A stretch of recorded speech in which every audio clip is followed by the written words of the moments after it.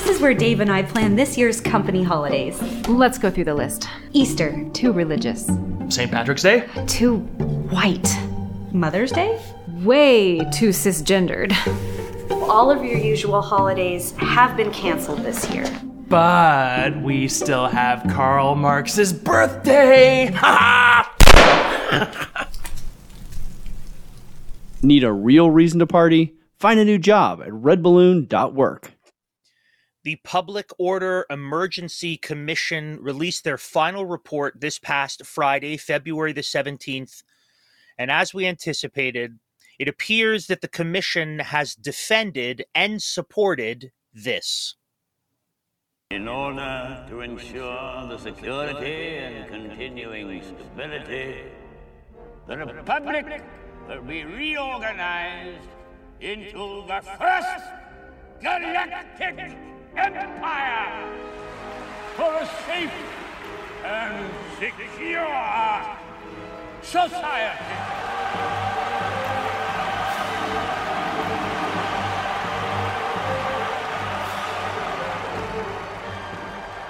So this is how liberty dies, with thunderous applause.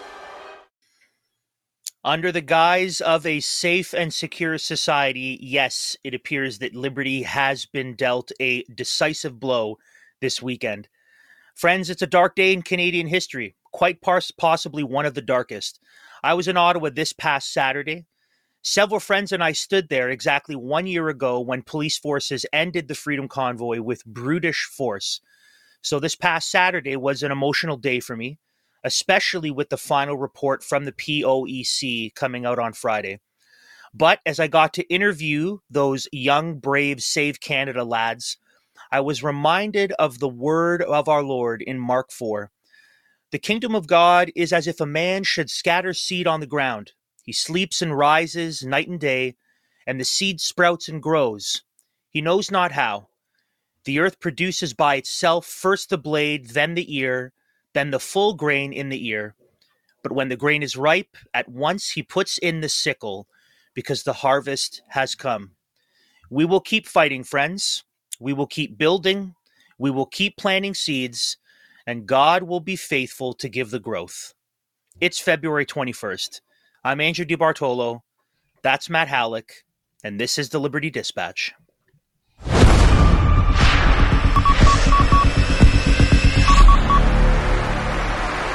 Welcome to the Liberty Dispatch, broadcasting across enemy lines into the Canadian culture war.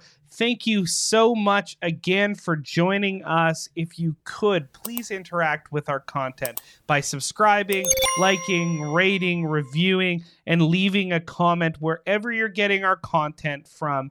We would encourage you to do that. You can get our content on the FLF Network. That's flfnetwork.com, and that stands for Fight, Laugh, Feast. They also have a wonderful, super, very cool, handy app where you can get our content on demand as well over there. So we would suggest you do that at your Google app or your Apple app stores, respectively. That way you can get us on demand. Also, you can check out all things Liberty Coalition Canada at libertycoalitioncanada.com. That's our handy website. You can go over there, check it all out, our legal analysis, our news and commentary, and our various initiatives as well. Also, be sure, if you would, to sign up to our email list, and also if you could, please prayerfully consider leaving a donation at the top of the page there, going over to libertycoalitioncanada.com/donate, or yes, indeed, scanning that handy QR code at the bottom of the page. That helps us continue to build this institution and fight for the liberties of Canadians and to push back against the insane mainstream media narrative that really led to a lot of the nonsense that we saw take place during this Freedom Convoy and so much of the horrible information that was spread. Also, if you would like to reach us directly, if you would like to just contact us at the podcast, be sure to go to mailbag@libertycoalitioncanada.com. That's mailbag@libertycoalitioncanada.com, which you see there at the bottom of the screen. Also, if you do want to reach out to us about giving, if you have any questions related to that, give@libertycoalitioncanada.com. And also, we get so many people reaching out to us about, hey, I want to find a solid church at this time. I want to find a community of believers to get involved with. Can you help me do that? So we can do that, and we do that. So reach out to us at churches@libertycoalitioncanada.com with those various requests. We do love to see so many people want to get active in that, in those communities, and that's really encouraging. Andrew, it's a dark day. Mm-hmm. It is, and we're going to be talking a lot about the Public Order Emergency Commission final report.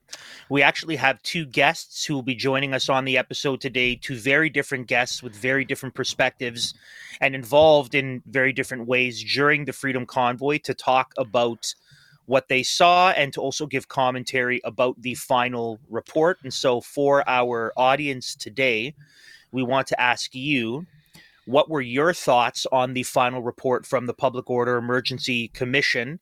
And other than saying, I didn't like it, it was a very bad, no good thing, that's correct, we all agree. Specifically, was there something in the report, something that was said either by Justice Rouleau or the response that you say, this was particularly egregious?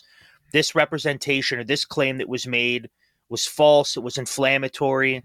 What were your thoughts on the actual report? And quickly, again, I'll just say, because we want to keep making sure that we're clear about things, for donations, only donations that are made to the Analysis Shows arm of our work is eligible for a charitable receipt, and all those donations have to be made payable to Christian Week. So checks have to be made payable to Christian Week as our partner in media who is producing our shows.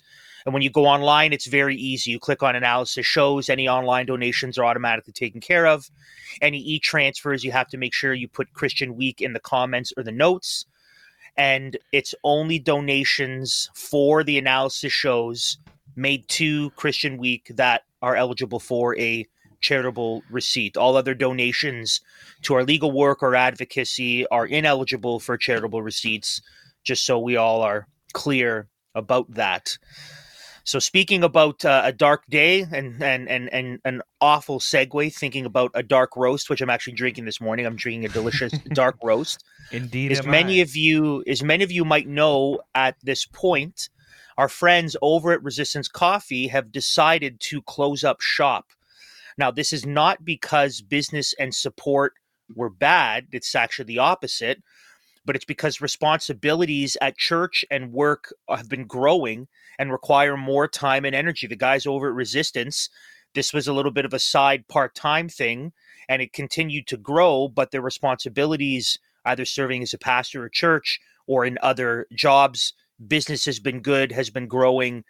And so they have decided that they need to wrap up their Resistance Coffee business. So now is your last chance to stock up on delicious coffee before it is gone for good. I highly recommend you head over to resistancecoffee.com/LCC and place all your orders before March the 2nd. They will be fulfilling all their orders up until March the 2nd. And if you haven't done so yet, if you've been someone who's been drinking terrible coffee and you've been on the fence for a while, make sure you use that /LCC so you will get 10% off your first and probably last purchase as well at Resistance Coffee. Check out their merch as well. Their shirts are all discounted.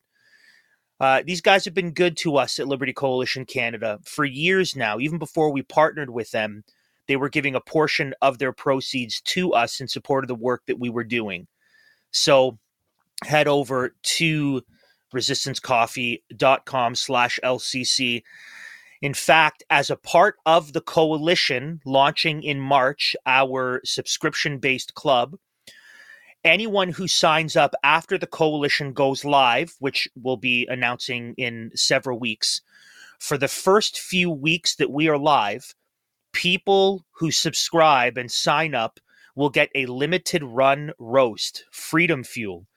And uniquely, it's roasted by our friends over at Resistance Coffee. It is a Nicaraguan blend that they've never used before. So it's as limited as they come. All the more reason for you to join the coalition and be thankful for our friends over at Resistance Coffee. So that'll be coming soon. You'll get a super limited roast that they are doing for us as a little bit of a final goodbye present and thank you to the work we do. But for now, head over to resistancecoffee.com/LCC. Get 10% off your first and last order, and make sure you stock up on that coffee before March the 2nd, as believe you me, I am going to do just that.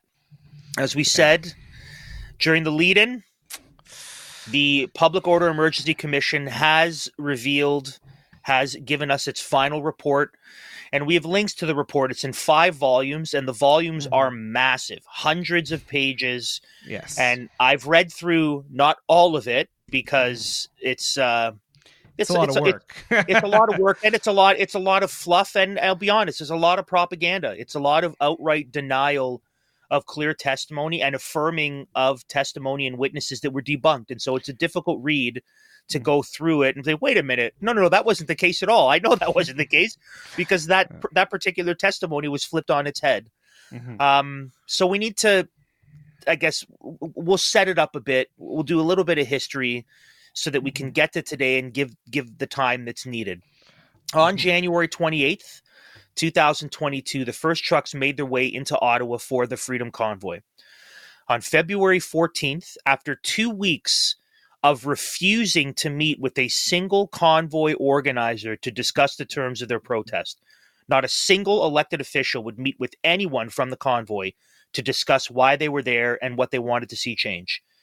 Our prime tyrant, Justin Trudeau, invoked the War Measures Act, the first time that it wasn't during an actual war or during the kidnapping and killing of political figures.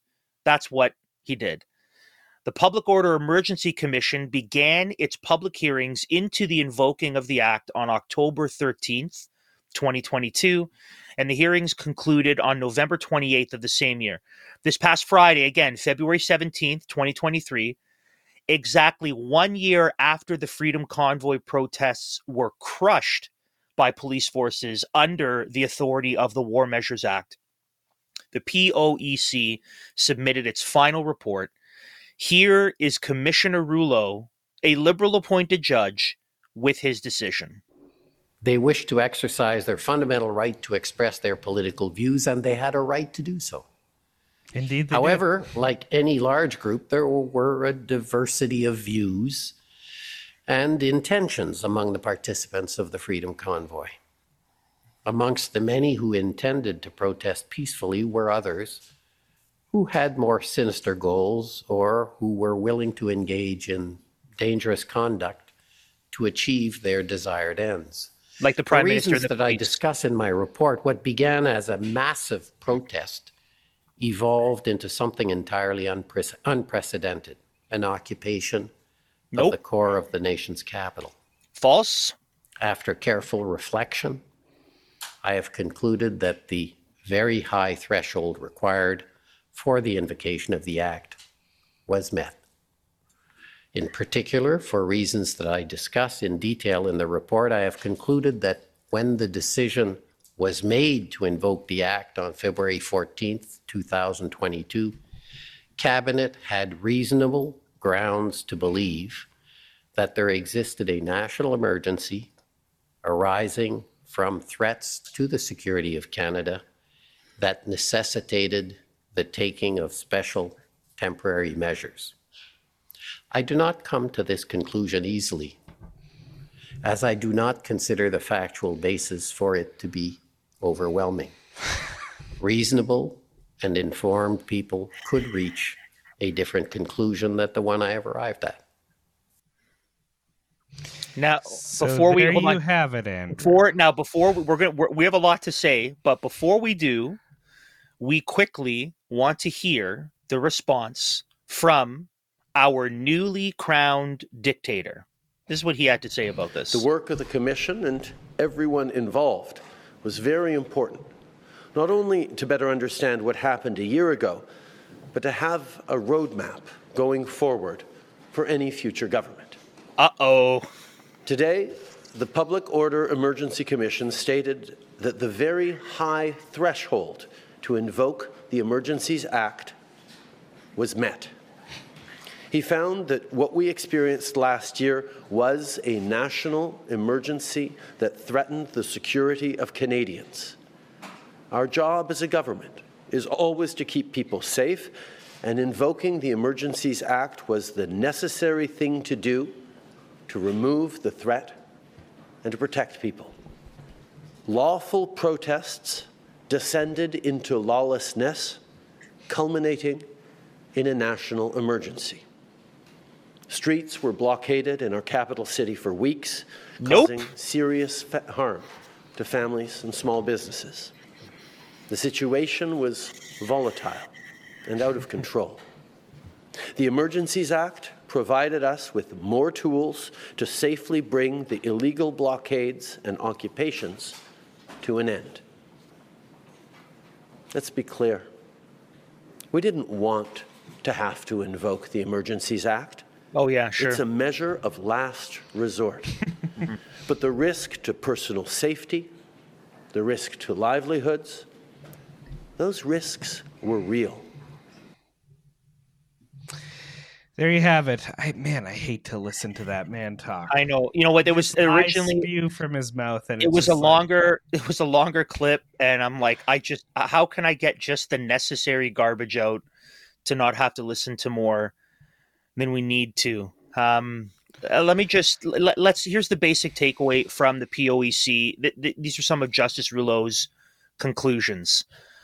Quote, "For these reasons, I've concluded that Cabinet was reasonably concerned that the situation it was facing was worsening and at risk of becoming dangerous and unmanageable. There was credible and compelling evidence supporting both a subjective and objective reasonable belief in the existence of a public order emergency. The decision to invoke the Act was appropriate. I've concluded that in this case, the very high threshold for invocation was met. In my view, there was credible and compelling information supporting a reasonable belief that the definition of threat to the security of Canada was met." Now, Matt, I'm gonna let you take a big old swing at this because there is much to say and much to comment. But first, this is the kind of mood I am in after this decision.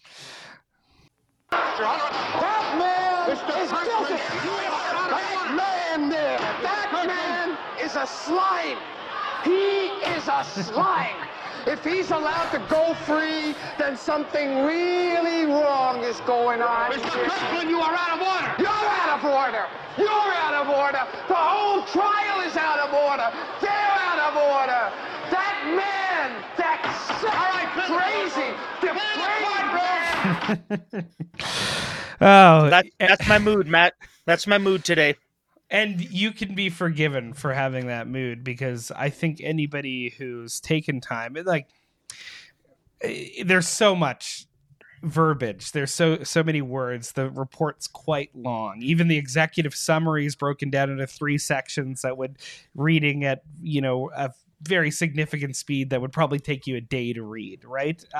There's so much information that we have to digest, but I think you can be forgiven for having that reaction because what we saw with the Public Order Emergency Commission is we saw a public display of just what took place. And it was clear, as we covered it every single day on the program, that the government fell well short in the testimonies of meeting its high threshold for the Emergencies Act. And I want to just read it again, right? Because this is what a national emergency is in the text of the Emergency Acts itself. For the purposes of this act, a national emergency is an urgent and critical situation of a temporary nature.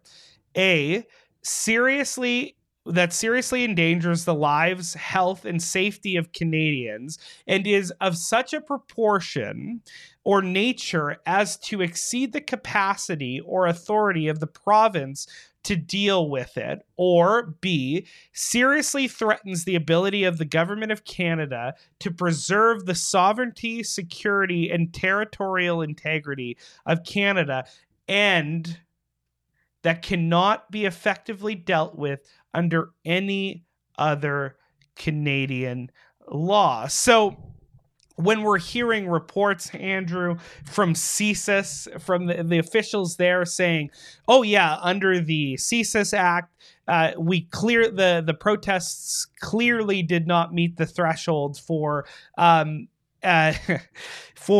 threat to Canadian sovereignty, security, and territorial authority. And when we hear from the OPP itself that there was no real substantial violence or anything threat to lives of Canadian citizens, when we're hearing all this expert testimony that is saying, well, yes, no, it doesn't seem like the invocation of the Emergency Act was required, especially considering the fact that the OPS, the Ottawa Police Service, the OPP, the Ontario Police Service, and then the RCMP had just February 13th developed a plan to end the protests and to disperse the protests, that then the Emergencies Act was invoked the day after that, right? That they couldn't even implement that plan that Trudeau said didn't go far enough, but it had to admit that he didn't actually read the plan itself. And that Brenda Lucki, who's now disgraced and retired, she resigned. She said she was confident in the plan. So law enforcement at all three levels, the OPS, the OPP, the RCMP, hey, we have tools in our disposal to disperse this occupation, if you even want to call it that. So that would suggest, Andrew, that they had the ability to deal with the blockades and the events under other Canadian laws. So if that's the predicate, if that's the threshold that you have to meet to invoke this act, how could Rouleau possibly come to the conclusion that he did? Anyone who was watching our show during the time of the inquiry, every episode we were doing a detailed day-by-day analysis of the different testimonies. So I just really quickly, I wrote an article for Christian Week after the hearings were done, as they were still, coming out with their final report. So I just want to touch on a few of the actual instances during the hearings where we can see what was going on. So just a few. Because he reached a different conclusion than you did. Yes, he did.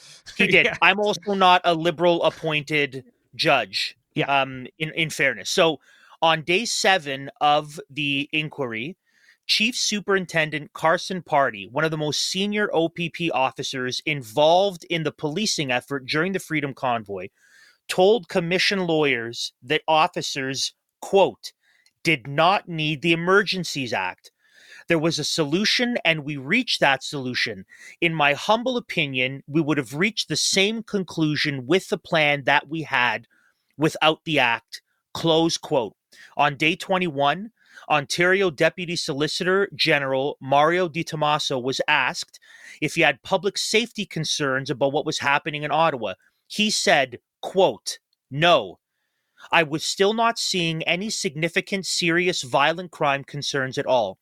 I thought that the provincial emergency declaration and the orders that flowed from them were sufficient to assist the police in resolving both Ottawa and Windsor, close quote. On day 22, a document from the Director of Canadian Security Intelligence Service, that's CSIS, David Vigneault, told the federal cabinet, quote, At no point did CSIS assess that the protests in Ottawa or elsewhere constituted a threat to national security as defined by Section 2 of the CSIS Act, close quote. On day 24, Internal Statistics Canada documents revealed, quote, overall, the blocked border crossings appear to have had little impact on the aggregate values of Canadian imports and exports, close quote. On day 26, testimony revealed that Prime Minister Justin Trudeau invoked the act as per the advice of the clerk of the Privy Council, Janice Charest, and not based on a detailed threat assessment of the Freedom Convoy by law enforcement authorities. On day 38, Commission Counsel asked Public Safety Minister Marco Mendicino, quote, were you aware that it had been concluded that Section 2 of the CSIS Act was not met? Close quote.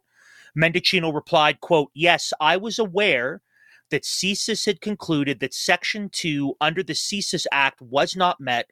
I was aware of that fact, close quote.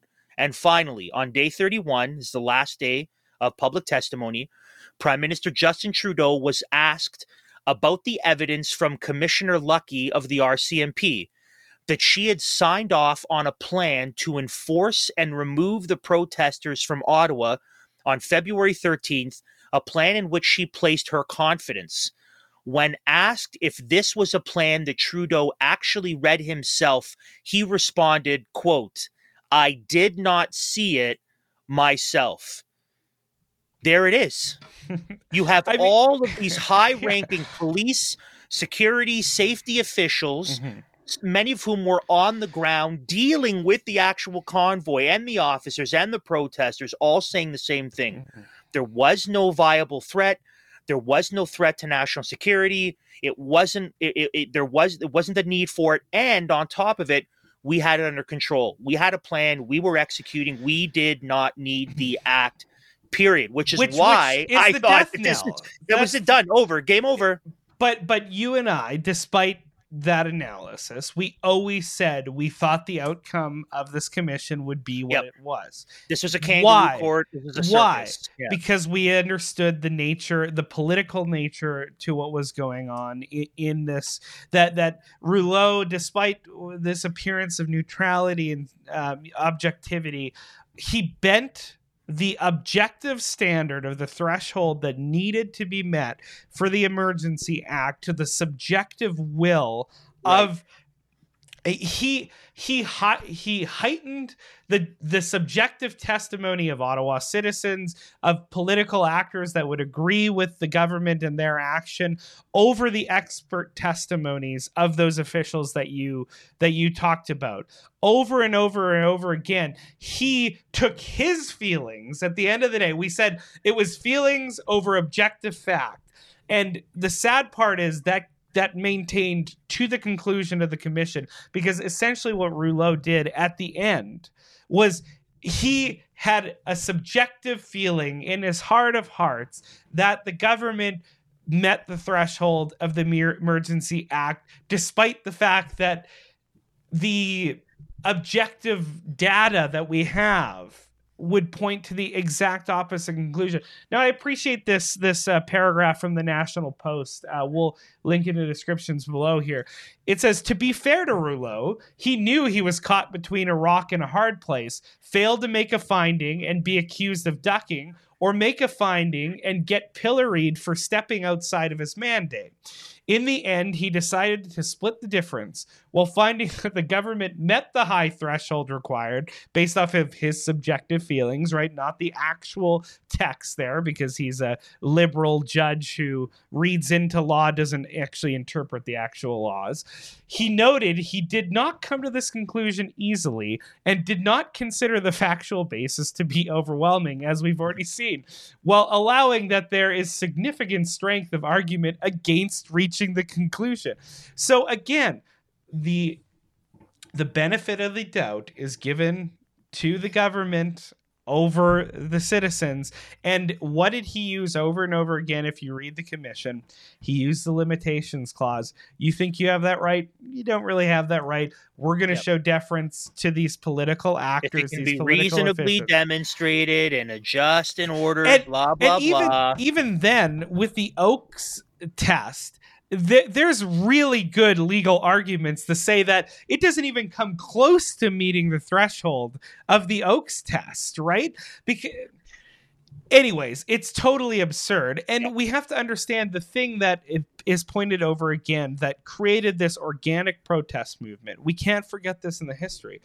It was the government heightening the restrictions placed on truckers throughout the pandemic. Who'd been coming over the border for the first year and a half, no problem. They were essential workers back and forth. And Delta. The worst waves of the pandemic, these truckers were coming and going without issue. And it's praised by our government. They were praised by our elected officials. And it's being well, heroes. Yes, it's well after that where we have supposed vaccines that are going to help stop the spread. We're outside of Delta. We're already dealing with the beginnings of Omicron. It's after the worst of the pandemic that the government decided to change its policies to threaten the job security, the supply lines, all those things, by invoking a vaccine mandate on cross-border travel for, yes, even truckers who were exempted from that for the majority of the height of the That's what they the did pandemic. with all their heroes. That's what they did with the nurses who were heroes. Oh, sorry, now you got to get the jab. Now you've gone from being a hero serving at the worst part of the pandemic, supposedly, to now being a selfish conspiracy theorist because you won't let us put experimental medicine in you. Because we bought a bunch of these vaccines from our friends, and now we got to use them. I really quickly want to just touch on the whole subjective objective thing, because our audience might be thinking, what's that about? Let me, I want to give an analogy here to help you understand where Justice Rouleau's decision comes from. So this would be the analogy. Suppose my child comes up to me in the middle of the night and says, "Dad, there's a monster in my closet. And I'm scared. I can't sleep. I'm shaking. I'm having nightmares. There's a monster in my closet. You need to go set my closet on fire and kill him. Kill the monster by setting it on fire." And I say, "Hold on. Let me go look inside the closet here. Let's see what's going on." And so I come into my child's bedroom. I turn on the light. I bring my flashlight. I open up the closet door. I rifle through the clothes and the toys and everything, and I show my son clearly, objectively, there is no monster in your closet. We can see here, all the evidence supports it. You don't see it. You don't hear it. I've moved everything out of the way. The lights are on. There is no monster. I'm not going to set your closet on fire. And then my son says, no, but I am scared. I feel scared. I believe with all of my heart there is a monster in the closet, and I'm convinced of it. Daddy, set my closet on fire. In this analogy, the federal government is the child. Justice Rouleau, in a sense, is the dad who's trying to, here's the evidence that's been weighed. And the invoking of the Emergencies Act is setting the closet on fire. Where our federal government, despite the overwhelming objective evidence that there was no threat and the invoking of the act wasn't needed, but because, according to Justice Rouleau, but they really were scared, and they really were afraid that it could get violent, and they really believed it was a violent occupation, it's okay that they set the closet on fire. That's what it's come to. That the subjective belief of the federal government that it could be violent, which, listen, between you and me and our audience, they didn't actually believe that anyways. No. They just wanted to set the closet on fire. That was it. They didn't believe that there was danger. That's just what they told us. That was the spin, because they wanted to crush Canadians who would dare be a dissenting voice against the tyrannical, overreach and mandates of our state. Yeah, and that's something that jumps out to me, and just my going through it as far as I've been able to go through, Andrew, is there's not a lot of there. There's a lot of talk about potential threats, Right. perceived harms, worries about potential escalation. But at every point, the objective on the ground data actually dispels those kind of concerns. So again, But that's critical theory. This is yes, this is the it's the neo-Marxist greatest critical conspiracy theory ever. Yeah. It's that it doesn't matter what you actually see. Mm-hmm. The issue is, and this is at the heart of deconstruction, right? The heart of deconstructionism coming out of France is, and the heart of critical theory is not what does the book actually say. It's what does the author mean or imply by what he doesn't say between the lines. That's critical theory. And that becomes critical race theory, critical gender theory, critical whatever theory. It's not so much what was, but what were the felt experiences and the subjective reality and what wasn't actually there. Yeah. That's the real issue, not the truth. You can actually see, so it's easy if you know what to look for when you know the Marxist, Gnostic, Hermetic religion and their buzzwords. When you know what to look for, when you understand their philosophy, you can see that clearly in Rouleau's decision, because he talks about marginalized communities. He talks about Do you see how we started the video? We didn't play the clip. But at the very start of him actually saying, he's like, I want to acknowledge that this meeting is being held upon the historic land of this indigenous group. Like, he starts off. So that's post-colonial theory. Exactly. By saying we're on stolen land, just so we get it out of the way. I want to make sure every child matters. We're on stolen land. Yeah. You needed to play that card. No, exactly. So he presupposes neo-Marxist, cultural Marxist theories throughout his judgments, and you can see that in praxis by him doing a post-colonial piece of praxis, which is, doing the land acknowledgement. So that's the thing that people have to understand. This has so been imbibed by Canadian culture, and especially elites in every sphere and every institution, that it just comes out their fingertips. Like this is an absurd decision that really should, he's a retired judge sitting in on the commission. There's not a lot of legal standing, all those things, whatever. It's more of a political process than a legal process. His legacy, if we live in a sane society, will be tarnished forever for the folly of this decision. And him trying to kind of massage the outcome of the situation, it doesn't make him look more measured. It actually makes him look more ridiculous. It's like when Trudeau said in the clip, we didn't want to. It's like, let's be clear. We didn't want to. I'm like, who believes that? No. Exactly. We don't actually believe you when you say that. We don't believe you, Justice Rouleau. All right, Andrew. We got to move on. Yeah, because we're gonna do some concluding thoughts toward the end. We have some friends we need to talk to. Yes, we do. Well, help us to just digest this. We have a lot of thoughts, a lot of feelings. But before we bring in our first friend on the episode, we have to talk about some other friends at Rocklink Investment Partners. Here's a question. Are you comfortable speaking with your financial advisor about your faith and how your investment should align with biblical principles and truth? Or are you ridiculed for expressing your beliefs and concerns with the direction of our country? We've been talking about our friends at Rocklink Investment Partners for a while now, and one of the main reasons we recommend their service to our audience is that they share our Christian faith and worldview. At Rocklink, they're concerned with the same issues that we are. They're willing to have an open and honest conversation with you to put you on the right track to achieve your goals while mitigating many of the risks surrounding us. Ask yourself, are you getting that level of service and alignment with your current financial institution, or are you just another brick in the woke rainbow wall? Email Rocklink, info@rocklink.com, or visit them at www.rocklink.com. That's link with the C.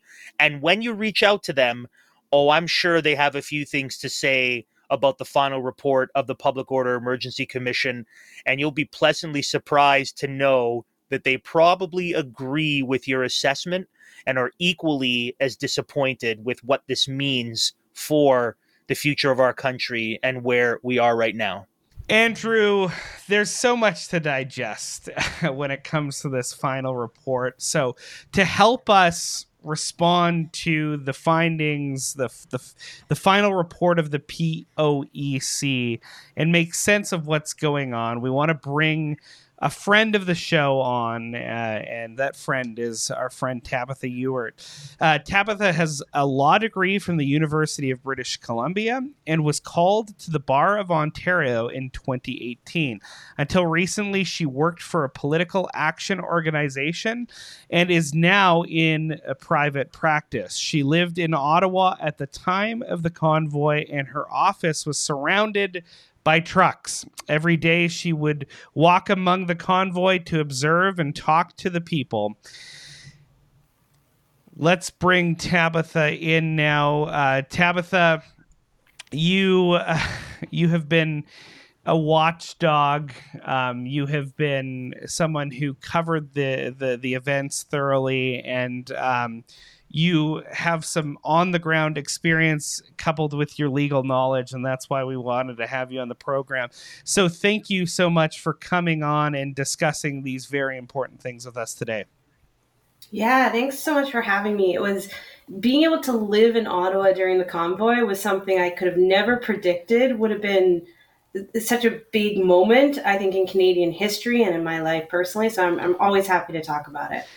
So we want to kind of, before we get into the discussion about the report with you, which I know you can give us some very good insight on, we just wanted to play a quick clip of our deputy prime fascist, as Andrew likes to call her, Chrystia Freeland, and her discussion on the decision to freeze bank accounts surrounding the convoy. And this is what she had to say for herself. So look, when it comes to the financial measures, I think the most important thing to start with is, as the Prime Minister just said, Justice Rouleau's conclusion, which was, and I'm going to read it, it was a powerful tool to discourage participation and to incentivize protesters to leave. I am satisfied that it played a meaningful role in shrinking the footprint of the protests, and in doing so made a meaningful contribution to resolving the public order emergency. That is his broad conclusion on the economic measures. It's what we believed at the time, and I'm really glad that, having looked at this so carefully, Justice Rouleau agrees. I would also add that what was so important for us in putting in place these economic measures was our overriding objective, of course, was to end the illegal blockades and occupation. It was to do so without violence, without anyone being hurt. And the economic measures were a tool that really helped make that happen. So as someone who was on the ground, Tabitha, maybe you could give us some perspective, not only on the situation, but you can also give us your thoughts on Deputy Prime Minister Chrystia Freeland's comments there as well. I just think she oh wow, that's a lot to go through in a quick moment like that. But what she has never admitted, what they've never faced, and what I haven't seen come out in the report at all. I've only read. I'm making my way through the report right now, but the ramifications of going after the bank accounts, of freezing assets, were dramatic. Like, there were runs on the banks in Canada. It undermined the confidence in Canada's financial institutions, and that actually had a really dramatic impact far beyond the convoy. Like, my dad is a businessman, and he talked about how, that he knew people in the business world who didn't care about COVID restrictions, didn't care about the convoy. But when they eroded the trust of the financial institutions, that's when they started talking about, do we need to get out of Canada? Because if the government can just decide that political opponents can be gone after by freezing their assets, by going to the banks, that creates a level of uncertainty that is going to be really hard for Canada to overcome in the future. And the claim that by doing so, they were able to, and their goal was to avoid violence or things becoming violent. I mean, clearly violence was coming from one side. So if that was the goal, if the goal in freezing the bank accounts was so that it wouldn't have to turn violent, then this is just another among many ways when our federal government completely failed at their job and fumbled the ball over and over again. And Andrew, the interesting point, I know before we got on, we were just talking about this.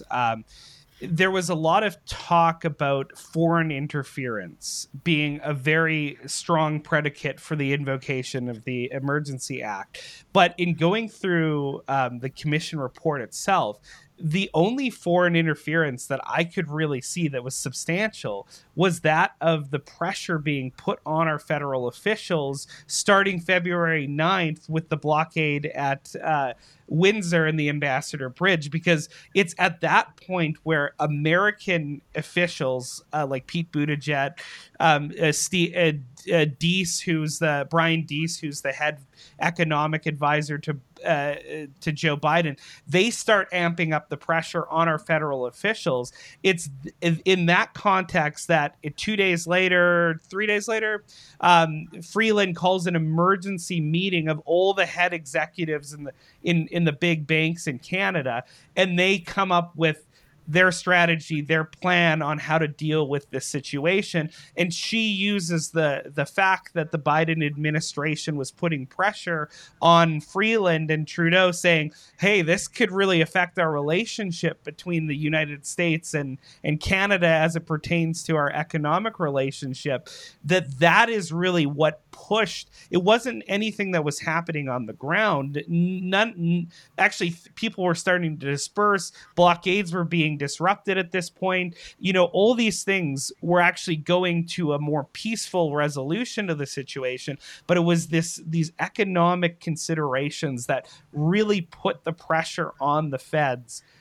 So I thought that was just really interesting that the real foreign interference was not this supposed Russian disinformation or anything like that. It was actual pressure being placed by the Biden executive branch on the Canadian federal government that led them to take these drastic steps despite what was happening on the ground. That was really interesting to me anyways. Well, you got to get the timeline right on that. That's really important. Yeah. The Windsor border blockade was removed before the emergency powers got called.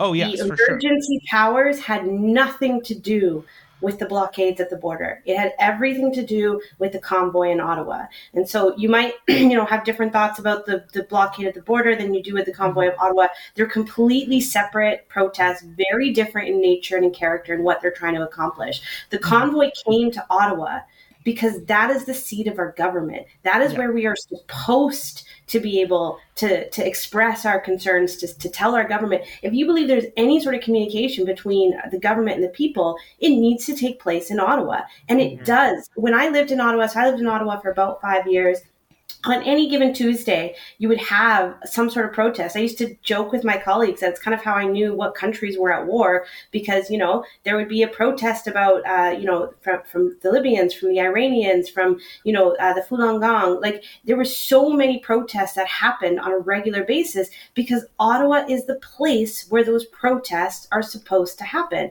The convoy very appropriately showed up in Ottawa.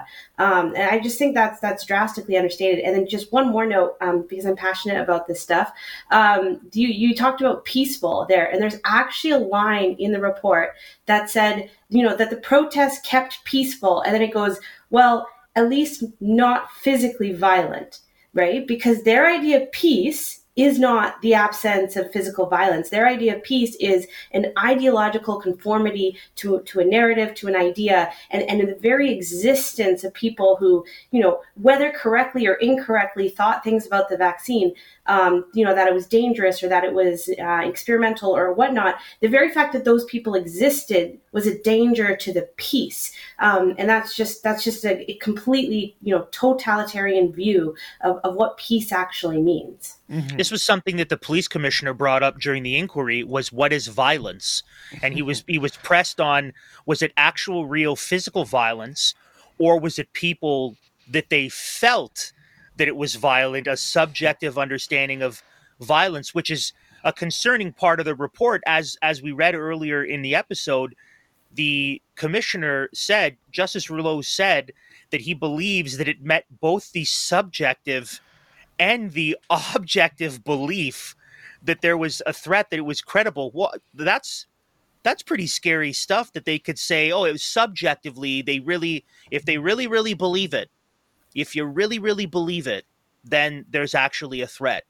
What are your, Tabitha, give us some thoughts on, you talked about that, but give us some of your other thoughts on what you've read so far in the report. That's particularly concerning, or that has struck you as being something that we need to talk about, that needs to be addressed in this final report. Yeah, I think the convoy is a really complicated topic. Living through it in those weeks was quite an experience. And I do remember kind of getting to a point near the end of, how does this end? What does an end to the convoy look like? Because at that point, Trudeau had dug in his heels. He was not going to come and talk to the truckers. He was not going to give in. And politically, it would have been the end of his career. Maybe that is a good thing. But that was the situation. He backed into a corner, and he had no choice but to dig his heels in. And of course, the truckers had no choice but to be like, we came here for a reason, and we want to, and they kept the character of it very peaceful, very good. I stand by the character of the convoy 100%. So I'm sympathetic to the police and to those in charge of, well, what are we supposed to do? Are we just supposed to live with trucks in Ottawa for all eternity? Like, how do we end this? And I think that was a really difficult question, and it's one that I'm not seeing the report really struggle with, how much of the responsibility was on Trudeau for his reaction from the very beginning. I mean, he does kind of talk about the unfortunate nature of Justin Trudeau's comments, but I mean, you really have to go back to the 2021 election and him, making that election be a war against the unvaccinated.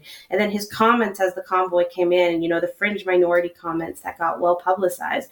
But every step of the way, if Trudeau had come and talked to the truckers, I think we would have had a very different reaction. I do think the truckers would have left. At least some of them would have left if he just came and talked to them. And the report doesn't really deal with that. What they do say is that the Alberta protest, that they tried to talk to them and that didn't work. But again, that's a different protest than what was happening in Ottawa. So how does this resolve? Well, put some of that responsibility on the government, not just on the truckers. Well, and that is an extraordinarily important point, because in going through the executive summary, Tabitha, it's interesting that they point out on February 11th that they actually had a really good negotiation, what they put in brackets as a breakthrough with the convoy in Ottawa, that they had come to. Tom Marazzo, a friend of the program, led the discussions. They had come to an understanding that they were going to shrink the size of the protest, and that they were going to move the trucks to even closer to Parliament in kind of a easier to manage situation on Wellington and everything. And literally a day later, they removed 106 vehicles in good faith, because Mayor Jim Watson of Ottawa agreed to come to the table. That was part of the agreement. So you actually have, far from the convoy being unreasonable in their demands, you actually have evidence that, had the government ever came to the table in a diplomatic way, had they ever wanted to hear the concerns of Canadian citizens, that you actually have evidence that the convoy would have dispersed. They came for a reason. Like you said, because of political calculations, our federal government never came to the table, never wanted to have these discussions, never had bona fide, good faith commitment to resolving the issues. But immediately, even before the convoy ever arrived in Ottawa, they used attack lines, they used inflammatory language to heighten the situation. So much so that Rouleau in the report has to acknowledge that, yes, there was a lot of untrue things swirling in the legacy media as it pertains to the convoy. And yes, the government did a lot of damage in escalating the situation. And realistically, despite his conclusion, he even admits that there was so much incompetence in all the various levels of government that really heightened the situation to the point where the EA was even remotely plausible to be considered. So I think those are important things to consider as well. Yeah, I think the number one thing that I talk about when I talk about the convoy is you have to understand Ottawa. Ottawa is a very unique city. Ottawa has about 1 million people, and they are scattered over a sprawling area. I don't remember how big it is, but basically there was a bunch of little cities that all amalgamated into one city. So it's 1 million people, but it's not 1 million people tightly together. The downtown core of Ottawa, so my office at the time was 3 blocks from Parliament. I lived, what is definitely considered outside of downtown, and it took me about 15 minutes to drive into work, right? So we're talking about a downtown core that is actually really small. So if all the trucks did just descend on Ottawa, it could have easily shut it down. But that's not what happened. What happened was the trucks were largely along Wellington Street, and then some of the side streets, Kent, Metcalfe, all the way around there. I could always drive into work. I never had an issue. My office was 3 blocks away from Parliament, and I never had an issue of driving into work. The only time I had any issues is I had a police stop in the last days where I had to talk to a cop before I got to my office. The trucks never blocked access to those buildings. Now, there were certain areas that it was harder to get to, but I don't know of any area where it was impossible to get to, other than Parliament itself. But even then, they kept a line open on Wellington because of emergency vehicle use. So when people talk about the convoy, shutting down the city of Ottawa, it not really, in the sense that you could drive around, you could get around, businesses could be open. And what was very interesting at the time was there was restaurants like Tim Hortons and Subway got the best business of their lives. Because they didn't require the vaccine passport, and so people could go in there. It was the sit-down restaurants that still were legally required to do the vaccine passport. Those restaurants lost a ton of business because nobody would come downtown because of the convoy, and the convoy couldn't go to those restaurants. The other big thing with the businesses is the Rideau Mall is a big mall in Ottawa, and it shut down. I'm sympathetic to, you have a big protest outside. Are you worried about safety? I think they could have opened at some point during the convoy, and I think they would have done a lot of business. The hotels did a ton of business. So Ottawa in the downtown would have had different experiences with it, depending on, where you worked, what you did. But it didn't shut Ottawa down. That's not exactly accurate to say. Yeah. No, shout out to Three Brothers Shawarma, by the way, on Rideau Street that stayed open the whole time. I remember being there during the convoy inside Three Brothers, and they had music on, and people were dancing and jumping maskless without showing their papers. So if you're in Ottawa and you love your country, please go eat at Three Brothers Shawarma. They have a bunch of locations. It's interesting you point out the businesses, because I know a number of businesses.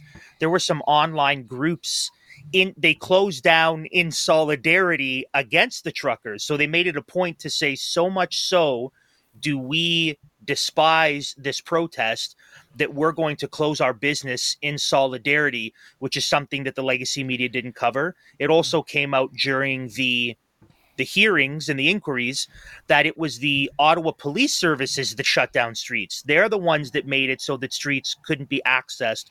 There was always a vein available for emergency vehicles. So you're right. For people who are actually there on the ground trying to understand what was going on, it's a much different picture than what we've been told, both in legacy media and even what they're trying to communicate through this final report. It wasn't like that at all, really. Yeah. That being said, the honking was a lot. Yes. They were asked, right? When they were pressed, they said, "Fine, we're not going to do it." Right? They agreed. Yeah, I had to work. I was in court the first couple of days of the convoy of the week, and I had 8 hours of honking, and I had a headache. But yeah, I think it's really important to note that when the court gave the injunction, the truckers stopped. Yeah. The truckers, and that's the thing, is like there's a lot of like potential for violence or potential for things to go wrong. But we have to talk about what evidence we actually have, which the evidence we actually have, like you were pointing out, Matt, was them coming to the table and being reasonable with the city.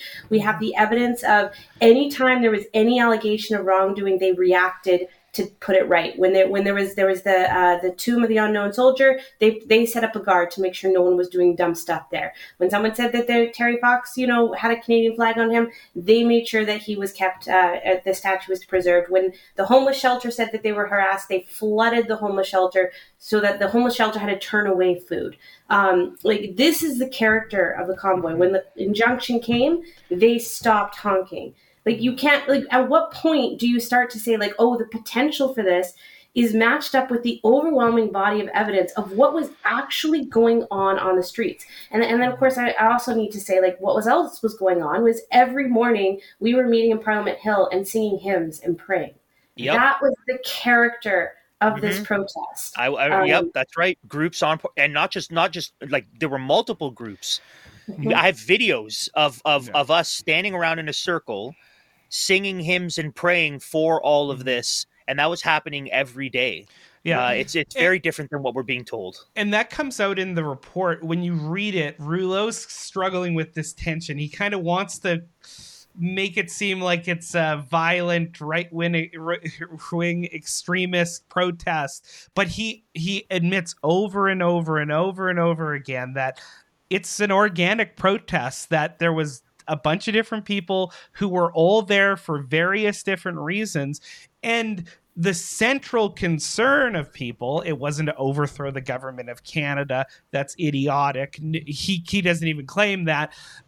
But it was overwhelming concern with the present state of civil liberties in Canada as it pertains to the continuing COVID lockdowns and mandates.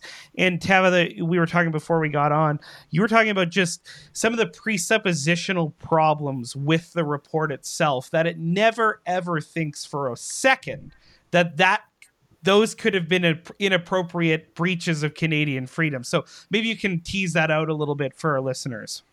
Yeah, I would say that on the part of many in the convoy, their political solutions were, let's say, not sophisticated. The MOU was well publicized and talked about.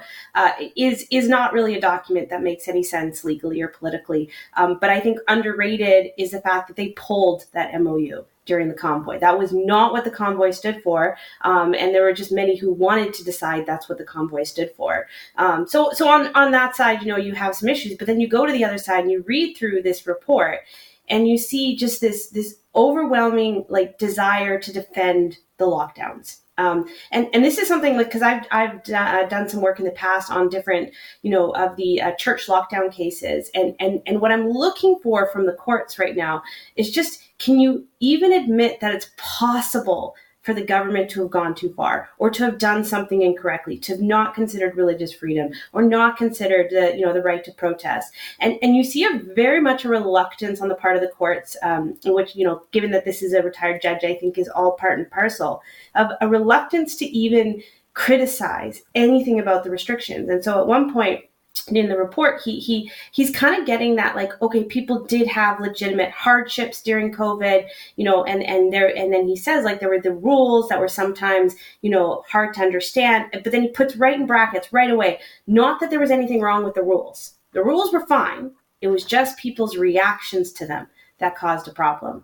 And that really just bleeds to the whole thing of it. We can never put the mirror on the government. We can never put the mirror on Justin Trudeau or on the premiers across this country who pursued devastating policies that wrecked our economy, that wrecked havoc on the mental health of Canadians, that trampled on civil liberties, that trampled on the ability for the church to publicly gather and worship. We can never put a mirror up to them and say, hey, you've done something wrong. The mirror only goes at the convoy and says, there was, that someone danced on the tomb of the unknown soldier. That's the only focus and the only criticism. And that's a huge problem. This leads well into this question that we want to ask you, Tabitha. And you're not a prophet nor the daughter of a prophet. We know that.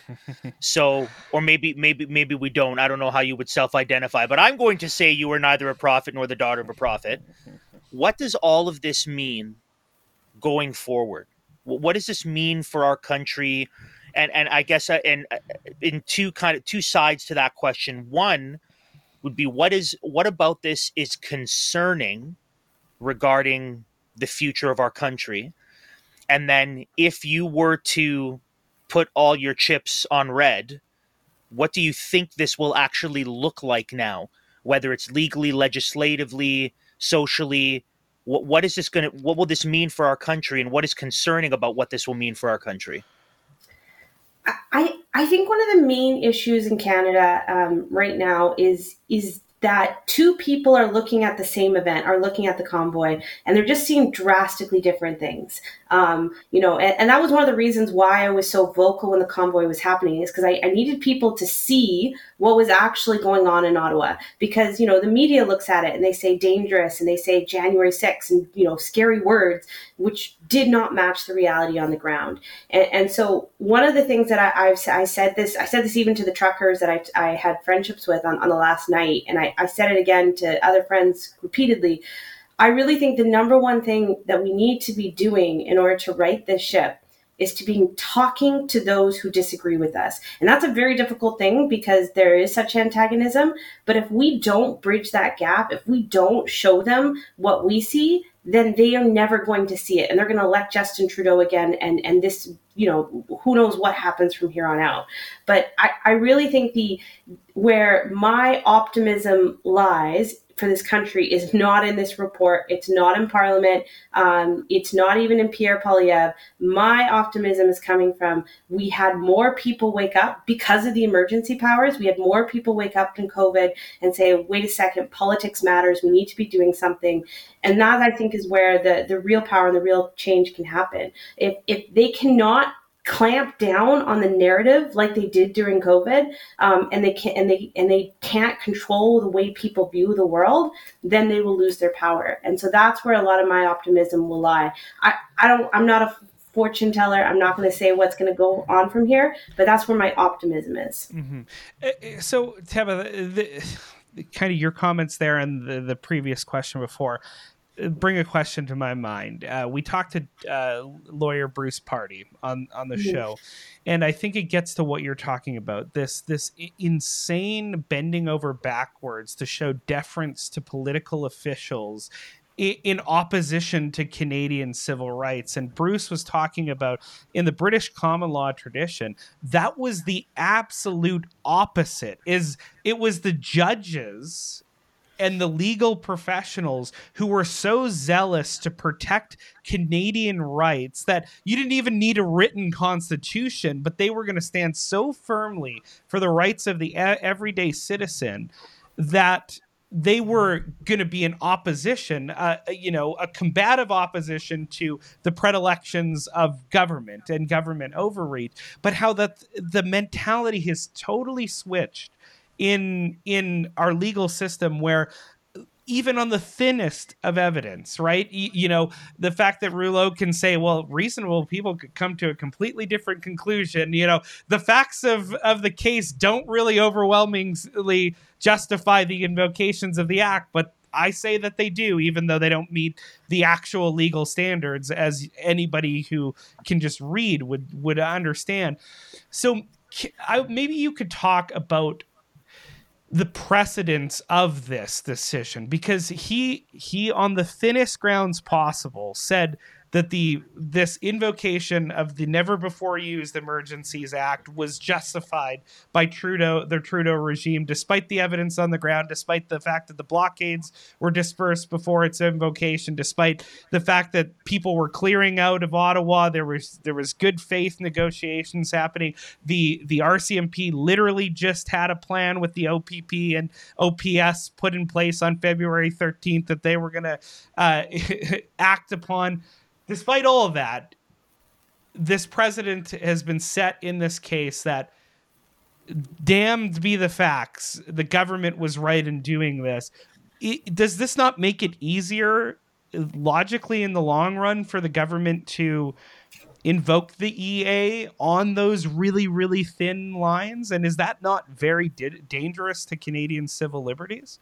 Well, just start off with this isn't a legal decision, so like precedent in the legal sense doesn't really apply. I just want to be sorry. The lawyer in me needs to Yes, pick no, the details. that's good.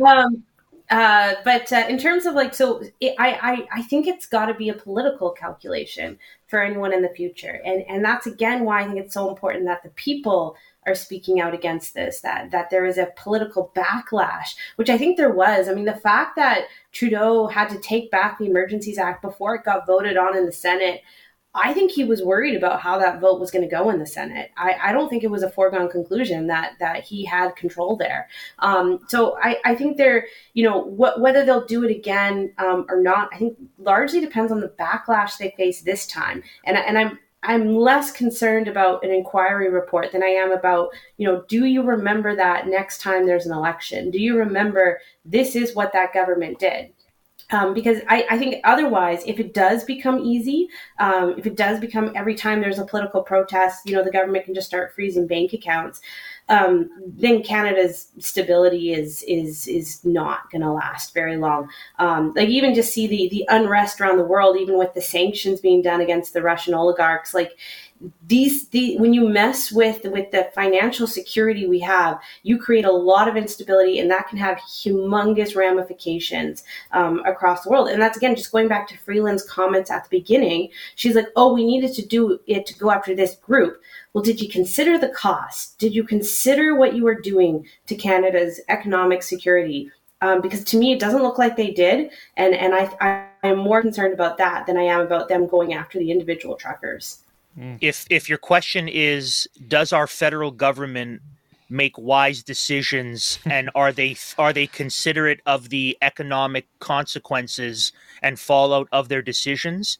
The answer is a definitive no. I think that's clear. No, they're not wise with their money or with our money, and they don't particularly care about the consequences of it. Those are my words, not Tabitha's. Those are I'll own that. Well, she might feel the same way, but I'll own it. It's also interesting, Andrew, that our government can take measures unforeseen in human history to stop the spread of a virus that just absolutely destroys the Canadian economy and leads to all these problems. That's apparently justified and not a huge issue. But the second that Canadian citizens push back against government overreach, all of a sudden they're very concerned, urgently concerned about what that will do to the GDP. I think it was all the French toast. It was all the French toast that they were cooking in the streets of Ottawa. It was all the Domino's pizza, all the free hats and hand warmers. That was the problem. Tabitha, thank you so much for joining us on the Dispatch. Your insight and your thoughts are helpful, and I'm sure are beneficial to our audiences. We're all trying to make sense of this report and reflecting back on the events of this last year. So we're thankful that you've taken the time to join us today. Yeah, thanks for having me.